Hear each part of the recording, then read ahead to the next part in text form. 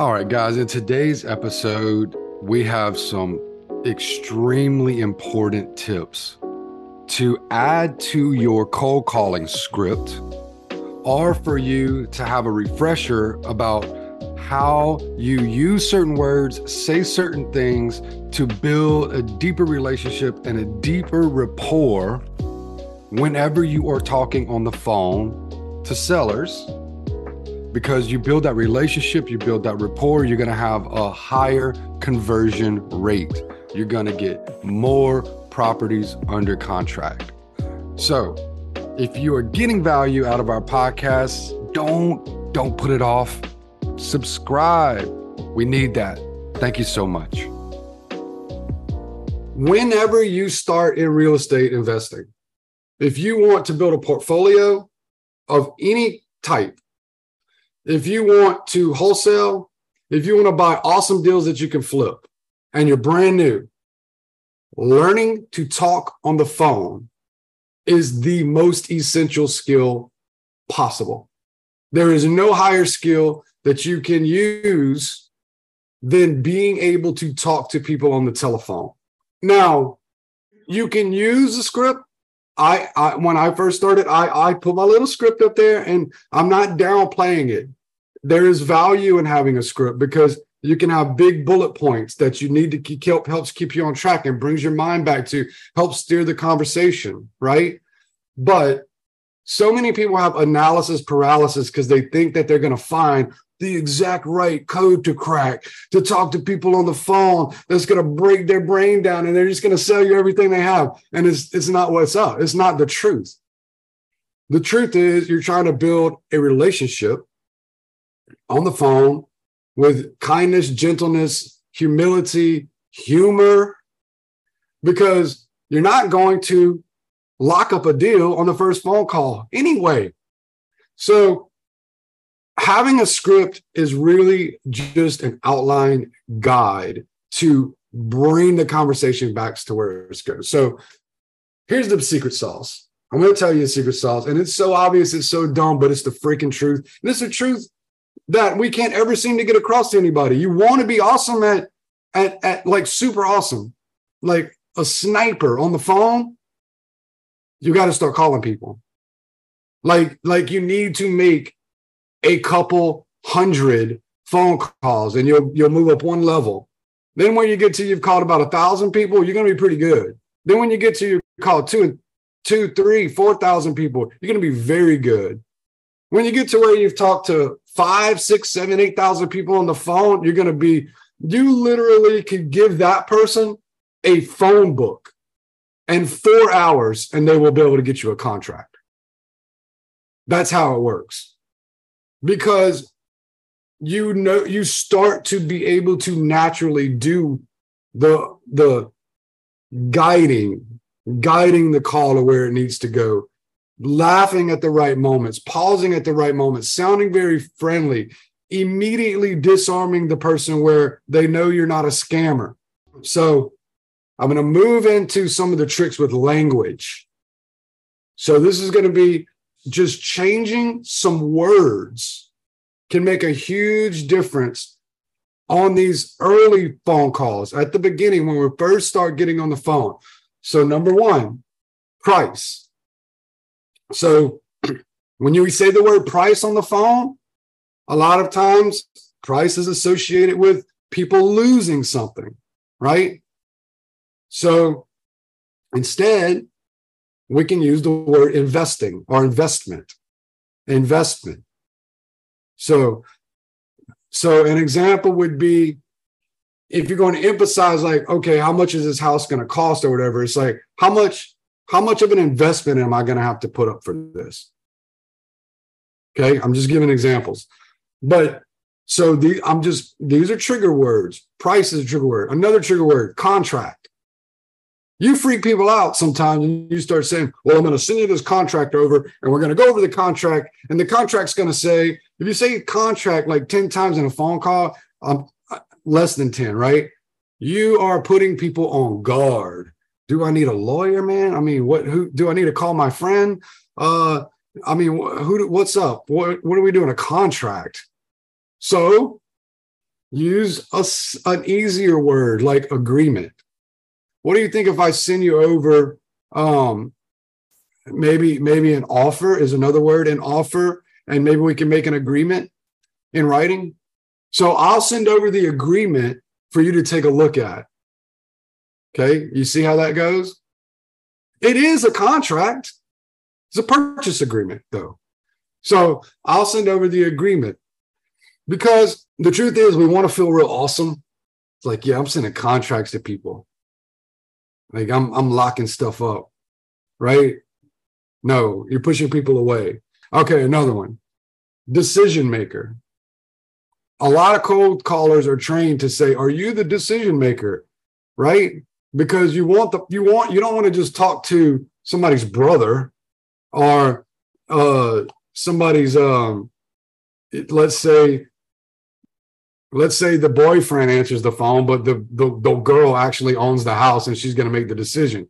So in that sense, you don't want to say, "Are you the decision maker?" So you could say things like, "Hey, is anybody going to feel left out if we have this discussion right now? Is there anyone else that should be included?" Okay. You see the difference? Softer, easier language. Sign. Hey, I'm going to send that contract over for you to sign, right? Again, what am I signing? Is there fine print?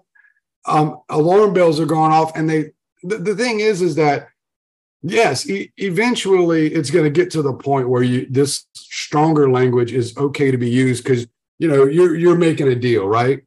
But what's happening at the beginning of the conversation psychologically is that when you're using strong language like that, they start listening to the strong language instead of listening to what else you're saying.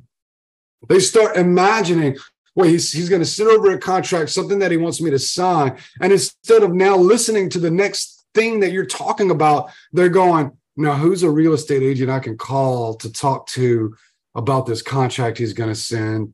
And should I get a title attorney involved to read over it? Wait, what was that guy's name? Oh, so-and-so knows that lawyer.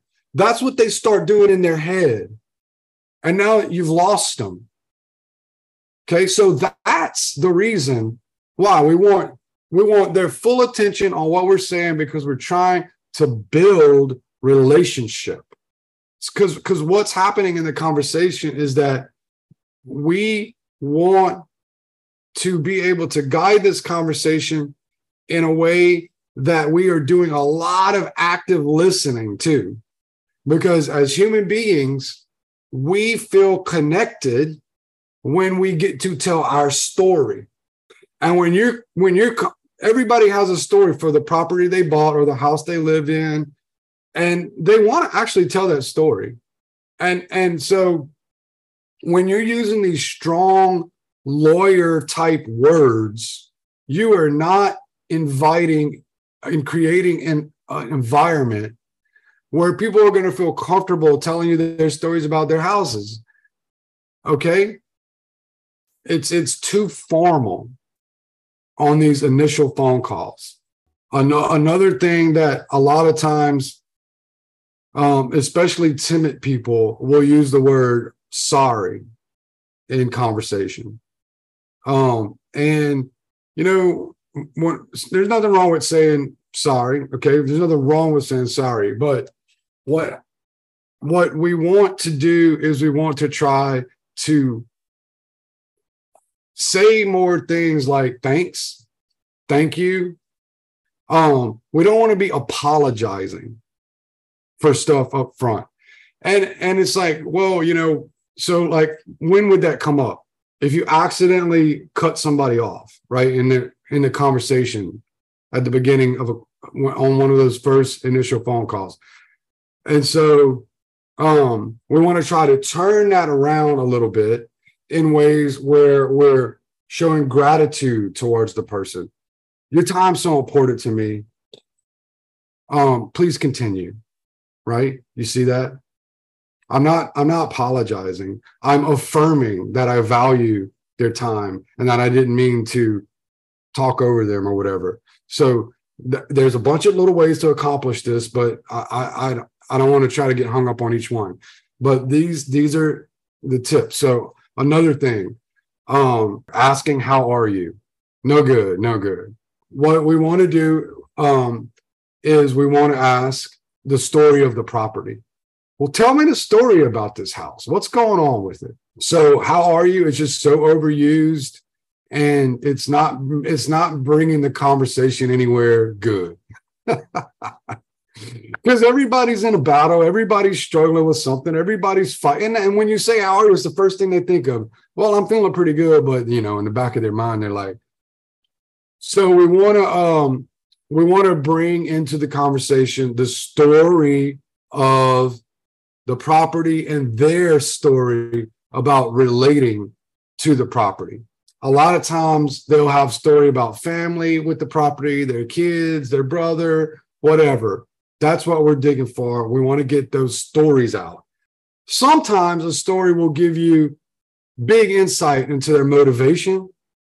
Most of the time it doesn't, but it builds connection. It builds connection. If all we're doing is talking about the roof and the air conditioner and the water heater, we're not building a connection. Touch base, check in, follow up, circle back. All of these things are things we want to be doing. So I remember in the beginning of the conversation when you told me about your uncle falling off the roof. About how long ago was that roof installed? You see, I'm connecting their story with the facts. That is building a way stronger bond, because in my experience, what we're doing now is we're connecting their history, their past, and their storytelling to the facts. And that builds a deeper connection. And that's how you can build these deep connections very quickly. Guys, I've got to tell you something. It's so important to understand that I am coming from a place in the industry where I am trying to grow, level up, right? And I have hired people like Lauren Hardy with Virtual Wholesaling. I found her on Wholesaling Inc. I've hired Pace Morby. I have been a student of Pace Morby for several years now. Okay. I've had other business coaches. I've had life coaches, and I'm constantly trying to grow. You can skip so many barriers. You can grow your business so much faster, become a different person if you are willing to get with a program. So we have the 90 Up Challenge, guys. The 90 Up Challenge is built in order to give you immediate traction. By the end of 90 days, you will have a legit program of a structure of your business where you are set up to launch out on your own. We can do that in 90 days. We know how to do it. All right, this is the last thing I'm going to say. We want to get bigger guests on to the show. I want Pace Morby to come on one day. We can't do that without having subscribers. So please help us grow our audience base by clicking that subscribe button so we can get some big players in the industry at the very highest level onto the podcast. Thanks, guys.